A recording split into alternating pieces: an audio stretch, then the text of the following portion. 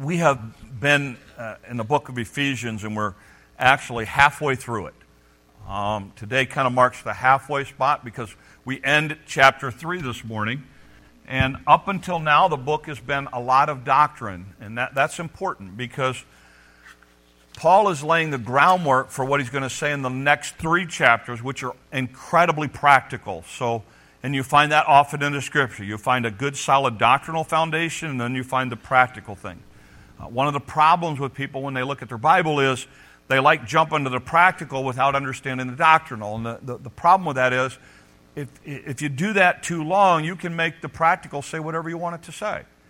And you lose the context of what the writer and what God wanted you to say. So the doctrinal part of it is really, really important. And so you're going to start to see that as we get into chapters 4, 5, and 6 in the next couple of weeks, a month. Up until now, Paul's laid out a foundation of your salvation in chapter 1, and he talks about the idea that God chose you and adopted you and blessed you in incredible ways, that Jesus redeems you and forgives you and pours out his blessings upon you. He talks about the role of the Holy Spirit in your life, and that the Holy Spirit helps you to understand the Word of God and has sealed you, has made you his own. He gets into chapter 2, and he talks about the idea that you and I we had nothing to offer God. We were dead in our trespasses and sins. But God offers us salvation. And so through grace, or by his grace, he offers us salvation. And through faith, we can put our faith and trust in Christ. And he talks about how important that is, that we have that solid foundation. It's not about our works, but it's about his grace and his faith, about his grace to our lives. And then chapter 3, Paul deals with this idea of he prays for the people, and he prays for their maturity. He prays that the people at Ephesus would really grow deep in understanding God's love and concern for them.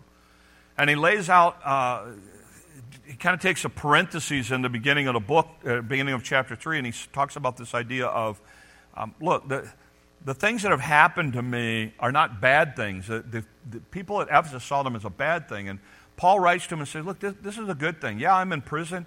Yeah, I'm suffering for Christ, but it's okay. This is part of God's plan, and God's using it, so it will be fine. And it's important for us to understand that was important for Paul to address in chapter 3 because of the way he's going to end chapter 3, which is what we're going to look at this morning. And so here's what he says. Ephesians chapter 3, the last 2 verses. He says, now, to him who is able to do immeasurably more than we could ask or imagine, according to his power that is worked within us, to him be glory in the church and in Christ Jesus throughout all generations, forever and ever. Amen. This is a doxology, if you will, that he kind of ends this prayer with, that he really started in chapter 1 and kind of continues all the way through. But as he comes to the end of it, Paul throws out this passage right here that we want to look at. And I want you to notice what he does. He says he starts this thing out, and he continually builds on it at every step. So he starts out by saying, now to him. So in other words, he's saying, first of all, there is God who you need to understand is involved. And then he goes on to him who is able. So he says, God is able. And then he takes it another step further. He says, God is able to do. So it's not just God. Now there's an active element of God in your life. So there is God, and God is all-powerful, so God's able to do stuff, and God is able to do immeasurably, so in other words, exceeding, Paul's saying. So not only is he able to do, but he's able to do exceedingly, and in King James, abundantly.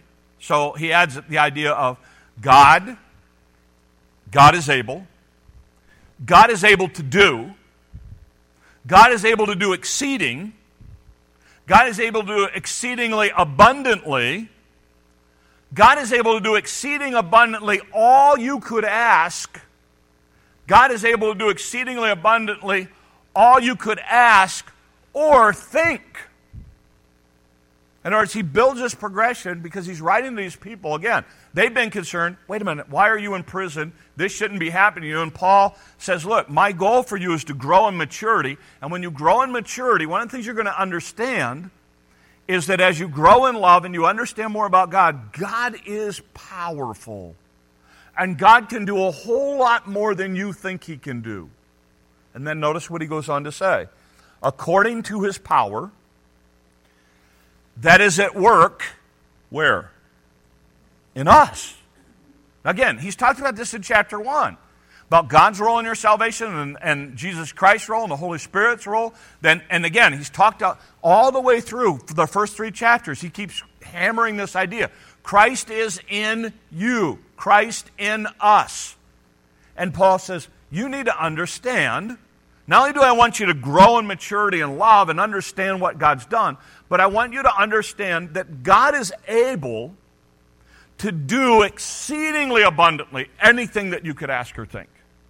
And then he goes on to say this. To him be glory in the church and in Christ Jesus throughout all generations. Paul said, you need to understand that one of the goals that God has is God is going to work in you, through you. His power is going to work through you. Why? For the glory to go to Christ, for the glory to be able to be seen in the church. Paul has introduced this new concept to these people of the church. They had always seen themselves as Jews and Gentiles. And Paul says, no, it's not Jews and Gentiles, it's now the church. And you are all one in Christ. And you are all one. And so now Christ is going to take this thing called the church, and he's going to use it to show his glory.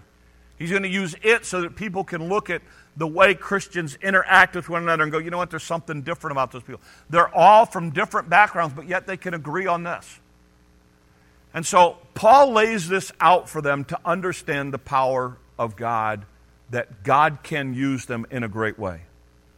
I want to go to an Old Testament story because there's I think that when Paul is writing this story may have been one of the stories that he had in mind. And here's why. I want to look at the story of David and Goliath this morning in context with this passage. Because a few verses earlier, one of the things, Paul uses a little phrase where he says, don't lose heart. Okay? He's trying to encourage the people to not lose heart.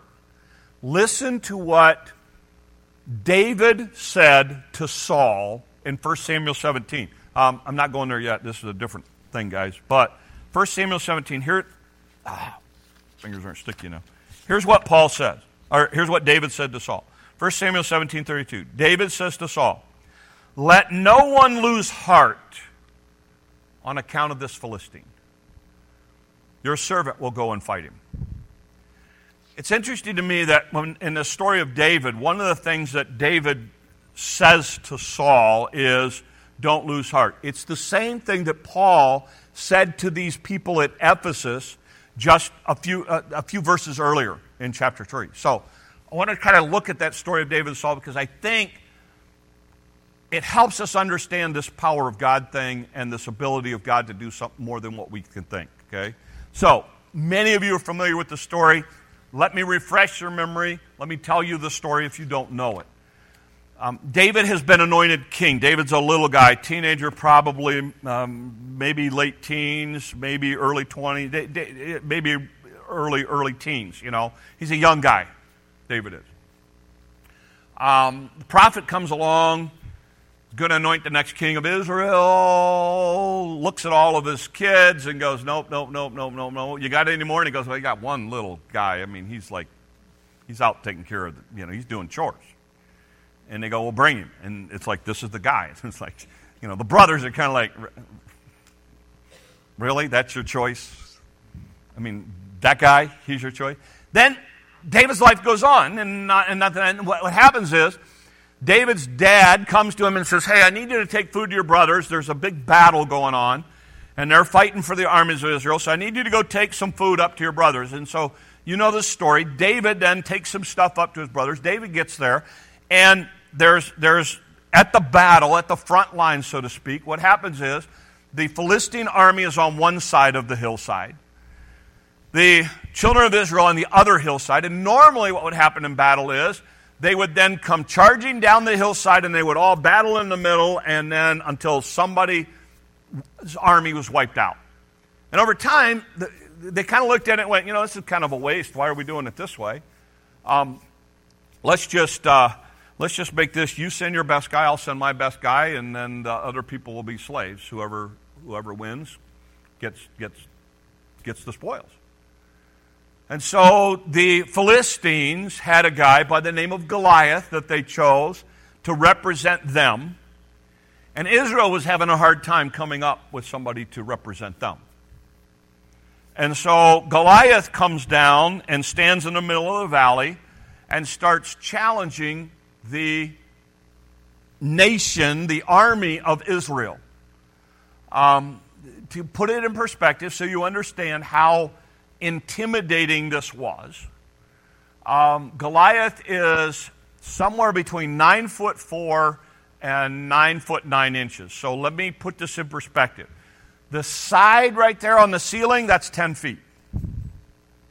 Just a little shorter than that. Taller than the bottom of the register, probably right about the top of the register or higher.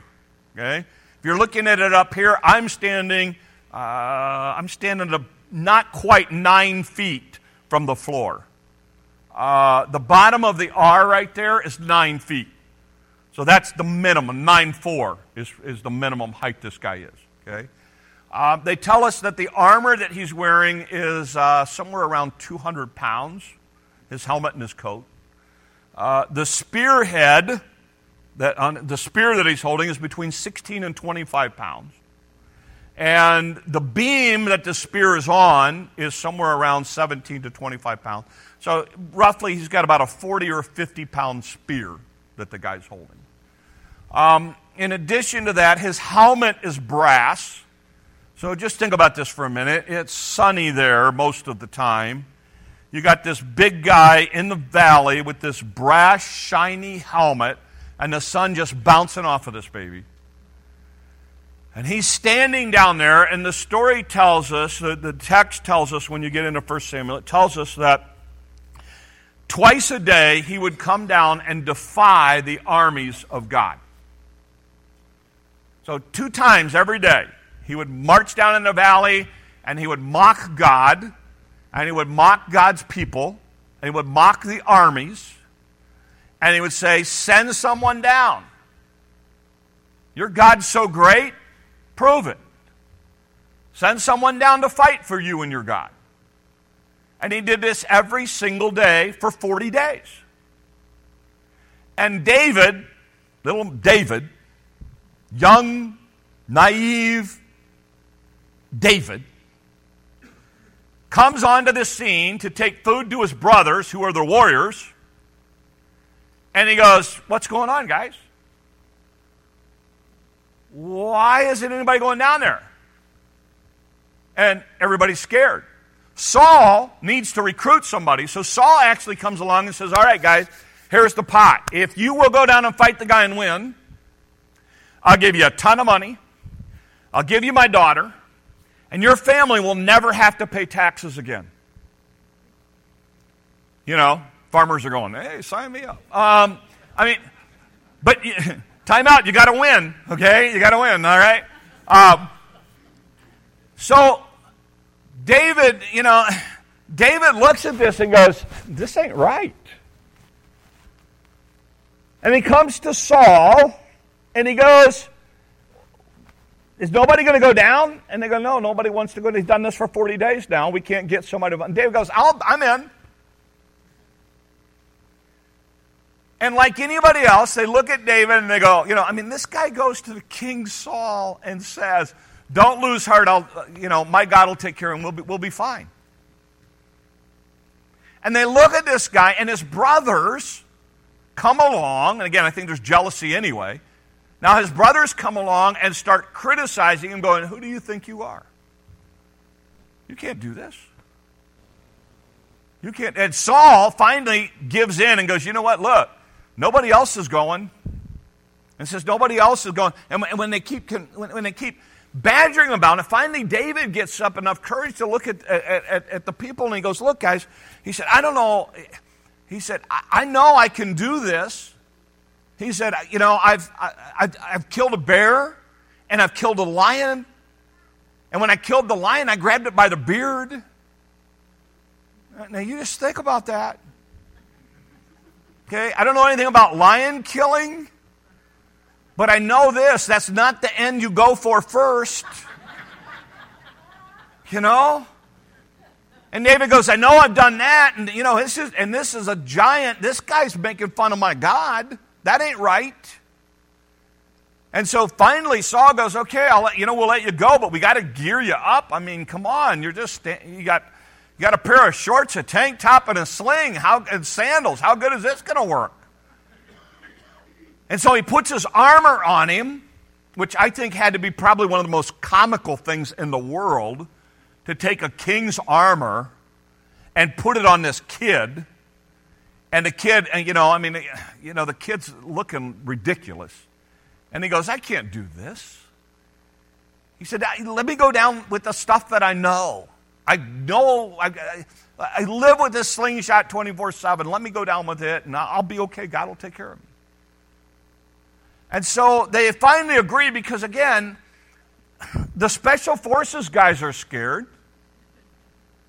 None of them want to go down. Because this guy's 9'6". This guy's huge. Honestly, his armor, his helmet, and his chest plate probably weigh more than David himself. He is. And David decides, I'm going to go down after this guy. Listen to the speech that David gives when he goes face to face with Goliath. Here's what he says. 1 Samuel 17. David said to the Philistine, you come against me with a sword and a spear and a javelin. But I come against you in the name of the Lord Almighty, the God of the armies of Israel, whom you have defiled. This day, the Lord will deliver you into my hands. I will strike you down, and I will cut off your head. Going on. He didn't stop there. This very day, I will give the carcasses of the Philistine army to the birds and the wild animals, and the whole world will know there is a God in Israel.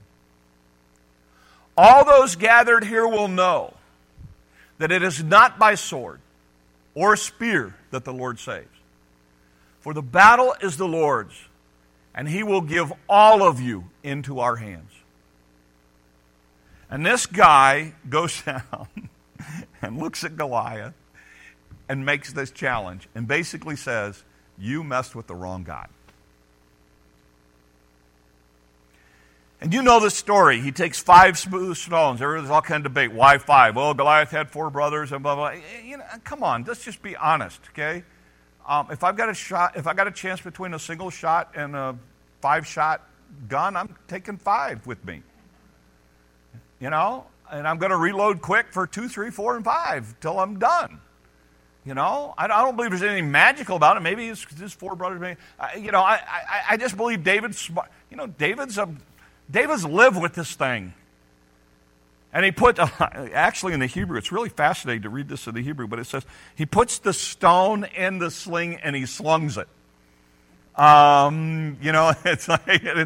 It's cool phrasing of it. But he basically slings this thing out, and the story, it goes right between, hits the guy in the eye, right between the eyes, the giant falls over dead. David walks over and grabs the sword, which I think would have been hilarious, because this thing would have been heavy as all get out. Takes his sword and chops off his head. By the way, for some of you who have been Christians for a long time, you want a fascinating study? Study Goliath's sword. It shows up again in the life of David. And it's a very interesting story with Abiathar. But anyway, he takes David's sword, and it's one thing, by the way, Goliath's sword actually is something David takes back and puts in his tent for a while. But he takes his sword, and then the whole Israel army watching this goes, hey, this battle's ours. I mean, look what our God just did. And they come charging down and wipe out all the Philistines. And you know the story. God gets the honor and the glory and the credit for it. Here's my question. How come David didn't see what everybody else saw? Everybody else saw a giant. Everybody else said, can't do it. What was it about David that made him different? And I think that's exactly what Paul is talking to the people at Ephesus about. It's the idea that my God is so powerful. I don't care what it looks like. I don't see that. I see my God. And I think that's what Paul is trying to convey to the people at Ephesus. And I think that's my challenge to you today. A couple things when you look at the life of David and you look at the life of Paul. Here's what you'll find. One of the things that you'll see is that it was in solitude that they developed their confidence. It was away from the limelight. It was in those stories and those scenes that nobody else knew but David and God. See, David was a shepherd. And so, as a shepherd, he didn't have a lot to do other than watch sheep. So, while he's bored, his weapon of defense is a slingshot. So, he's putting rocks in and trying to hit tree branches and birds and everything else. And so, he has some confidence because he's used that a lot. That's what he uses all day long. A bear comes in and takes one of the sheep. And instead of standing back and going, oh boy, glad it didn't get me, David decides, wisely or not, David decides to run after the bear because the bear's got one of his sheep. And he's responsible for the sheep. Now, again, I don't know a lot about bears, but I know if a bear has taken an animal and is starting to eat it, that is not the time to approach the bear. And yet David, I know guys that won't go hunting in bear country without a backup weapon. And it's usually .40 caliber or bigger.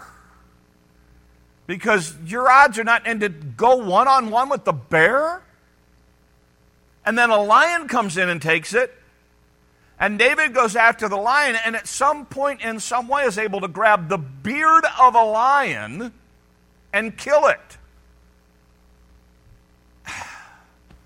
And he goes, I don't know anything about giant killing. Never killed one of those before. But God helped me take care of a bear and a lion. God was with me with the bear and the lion. What's a giant? I'm not worried about the giant. Why? Because I know my God has proven himself back with the bear and back with the lion. And God's on my side and God's going to take care of me. And listen, that's so important for us to understand. I think in your life you need to pinpoint some of those areas in your life where you were up against stuff and God took care of you. Because when David has to go up against a really big thing that intimidates everybody else in the world there, David's able to go back and say, I've watched God take care of me here. And I watched God take care of me here. And I know that God will take care of me against him as well. And some of those things that you're going through privately that are so hard, maybe God's strengthening you for a battle that's much bigger than even what you're going through now. And you go, well, that ain't encouraging. Well, it should be, because God is getting you through what you're going through now. Because you know as well as I do, life is hard. And life throws stuff at you all the time. And one of the things that you see in the life of David is David found confidence and strength in ways that God had taken care of him before in solitude, to be able to help him in that time that now he's in a very public deal. And I think sometimes we forget that. It's easy for us to forget how God has worked and how God... And I want to encourage you. In the Old Testament, there's a principle called ancient landmarks. It's the idea of setting up memorials, setting up stones, setting up reminders. For some of you, you're journal people, then journal it. For some of you, you're art people, then do something art-wise, or do something, do some way to set those markers, if you will, in your life so that you know, okay, this is what I've watched God do. Why would God abandon me in this big... I've watched God take care of me in all these other things. This is just another thing.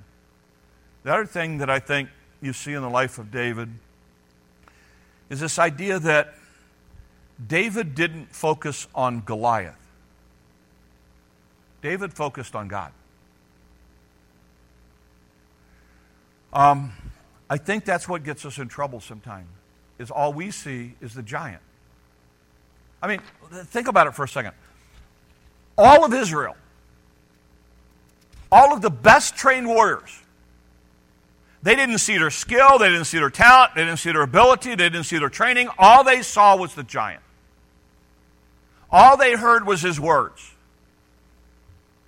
They never thought past the giant, because that's all they could see. But this little kid comes along, this teenager, this young guy comes along, and he sees past all of that, because what does he see? He sees his God. And I'm afraid sometimes that what happens to us in life is when something happens in our lives that we're thinking something has happened to us, instead of seeing it as something that can happen for us to have an impact on others. And David looks at it and goes, you know what? This day, everyone is going to know my God is God. Yeah, you may talk about David, but you're going to be talking about what my God did on this day. And your head is gone, because my God is going to take it. All Israel could see was the giant. All he could see was the circumstances. All they could see was the fear. And again, this was huge. This is intimidating. You let somebody walk in this building who's 9'4" and 9'9" to 9'9", 9'9", almost 10 foot tall. I don't care how big you are intimidated. And if he's a warrior, I mean, if his spear is thrown at you and it nicks you, you're dead. David didn't see any of that. He says, not by sword or spirit, it's by my God. And I think the second he let that thing go, God just zeroed that thing in with laser sight level, and then the next thing you know, Goliath didn't know what hit him. And he's laying on the ground, and I can't imagine those Philistine army going, boys, run. Run. Why? Because David's God was at stake. God's reputation was at stake. David says, I'm going to make sure God gets the glory here. And it is amazing when you look at this story, the confidence that David has. And that's what I want you to understand. Go back to Ephesians chapter 3, guys. Yeah, the first one. Now, unto him who is able to do immeasurably more than we could ask or imagine, according to his power that is at work within us, to him be glory in the church in Christ Jesus throughout all generations. Here's my question to you this morning. J.B. Phillips wrote a book years ago called Your God is Too Small. And in that, basically, the premise of the book goes something like this. How big is your God? I mean, really, how big is your God? Take whatever problem you're up against right now, whatever you struggle with. And here's my question. How big is your God? Because the reality of it is, most of us have this small little God that we serve. And we don't see a God who can do abundantly above everything that we could ask or think.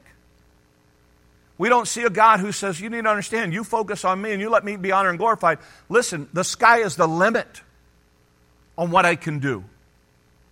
And we actually, I think, hinder what God wants to do because we get in the way, because we won't see past our own fears and insecurities and everything else, and we look at it and go, well, God just can't fix that one. How big is your God? How big? How big? And this is what Paul's trying to get across to these people. He's saying, look, we serve a God who is big enough that when it came to creating the world, just said, sun, solar system. Fish.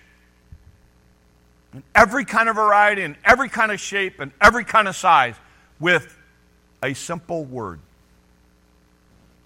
We serve a God who, when he decided to judge Egypt, basically looks at all 10 of their gods and says, all right, you want to worship these gods? I'm going to give you more of these gods than you can comprehend. They had a god that they worshiped that looked like a frog. In fact, read the Bible. Read the story of the 10 plagues of Egypt. And when they come to, when he says, look, get rid of the frogs, get rid of the frogs, get rid of the frogs, Pharaoh actually says, okay, get rid of them tomorrow. We want one more day with them. That's insanity. And yet, they were so comfortable with their gods that it was like, we're going to see if our gods can do it. No. God just simply said, all right, I'll give you a fill of it. I'll show you your God, how inefficient your gods really are. Jesus comes to this earth, wraps himself in humanity, lives among us, and dies. Physically dies on a cross. They take his dead body, they wrap it up in cloth. They put it in a tomb. Rome says, we're going to make sure he don't come out. We're going to put a seal and we're going to put a guard in front of it. We're going to lock that baby up tighter than it can be locked up. And we're going to make sure nothing happens. And God went, really? That's all you got?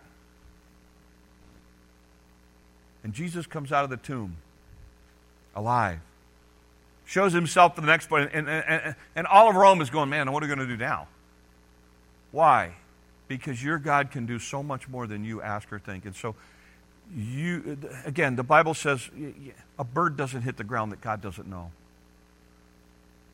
God numbered the hairs of your head. This, for those of us who are getting older, this is an incredible thought. Okay? Yeah. Some of you are in single digits. No, but I mean, But here's what I think. It's incredible. The Scripture says that they're numbered. You know what that means? It doesn't mean this morning that I lost 10 hairs. It means that I lost hair number 3,762 and hair number 4,222. Really? I didn't even know that. Because that's how incredible my God is. I mean, look at this world. Look at the human hand and how it all works together. Go figure that out. You have a God who just went, you know what, let's make this out of mud. And yet, you and I come up against stuff in our lives and we go, oh, I just don't know if I can get through this one. How big is your God? Oh, this is a tough one. Yeah, it might be a tough one. Well, you don't understand. You know how big this giant is? You know what? It don't matter. Because your God's bigger. Or he should be. And Paul writes to these people and says, look, the one thing I want you guys to understand. Again, they were all bent out of shape because Paul's in prison. This was rattling their faith and they were losing hope. And Paul said, look, don't lose heart. Just like David told us all, look, don't lose heart. We got this. Paul writes to these people and says, look, don't lose heart. God is able to do immeasurably more than you could ask or imagine. According to his power that's at work in us. He's going to use us to do it, just like he used David to take care of Goliath. I want to challenge you because some of you are up against some big stuff and you're getting discouraged and you're getting overwhelmed by it and you just can't see a way through it or out of it or over it. Or you've got a really big God who can do more than you can ask or think. Those of us who've been at this place for a long time will tell you this. Never in a million years, when we prayed and asked God to use us in this community, ever imagined this. All we wanted was, God, use us. God, it's your church, it's your place. If you want it, keep it going. If not, it's your call. And we walk in here amazed. I mean, I just cannot tell you how overwhelming it is to be able to look at it and go, God, what in the world? I talk to people and they're like, really? You got a church in the country that you had to build a building? Most of them are trying to figure out what to do with all their buildings. And I'm able to say, yeah, it's amazing what God's doing. You know, and the guys will tell you, you know, my prayer is, God, just don't let us mess it up. You know, use us. You know, use us so that people can see Christ in us. And God has done so much more than I could ever thought would ever happen here. And it's God. You know, I have friends, you know, like, oh, what's the secret?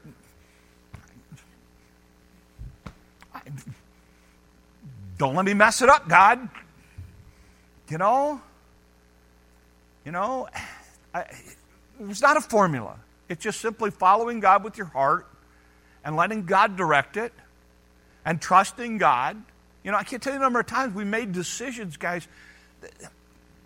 We've made decisions. We made financial commitments when the money wasn't there, and we just said, you know what? If God really wants it, God's going to pay for it.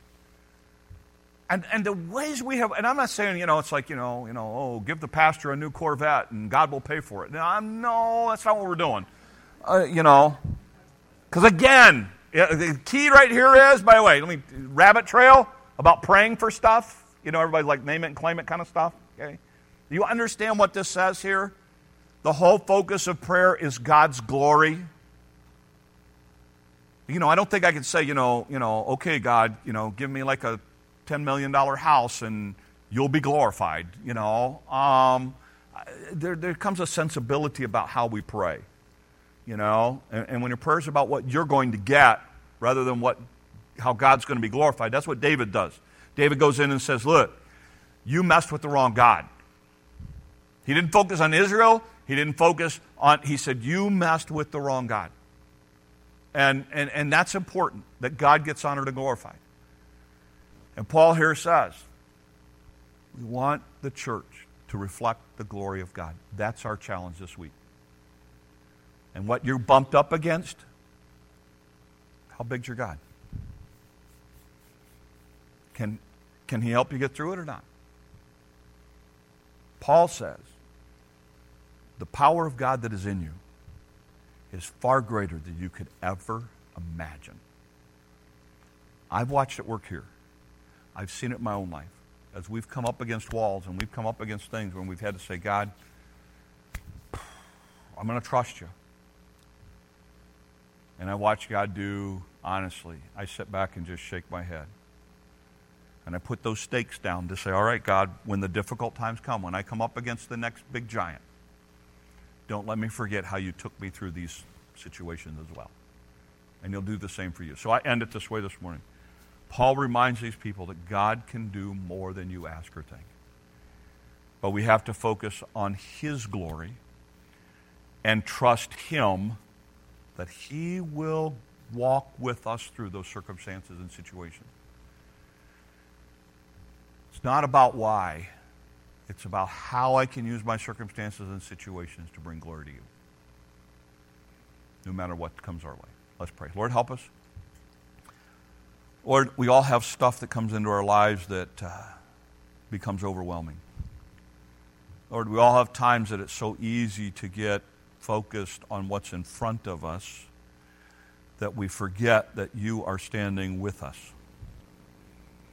So help us, like David, to be able to confront those situations and circumstances with a confidence and a trust that you are with us through it and you will work it out in a way to be honored and glorified.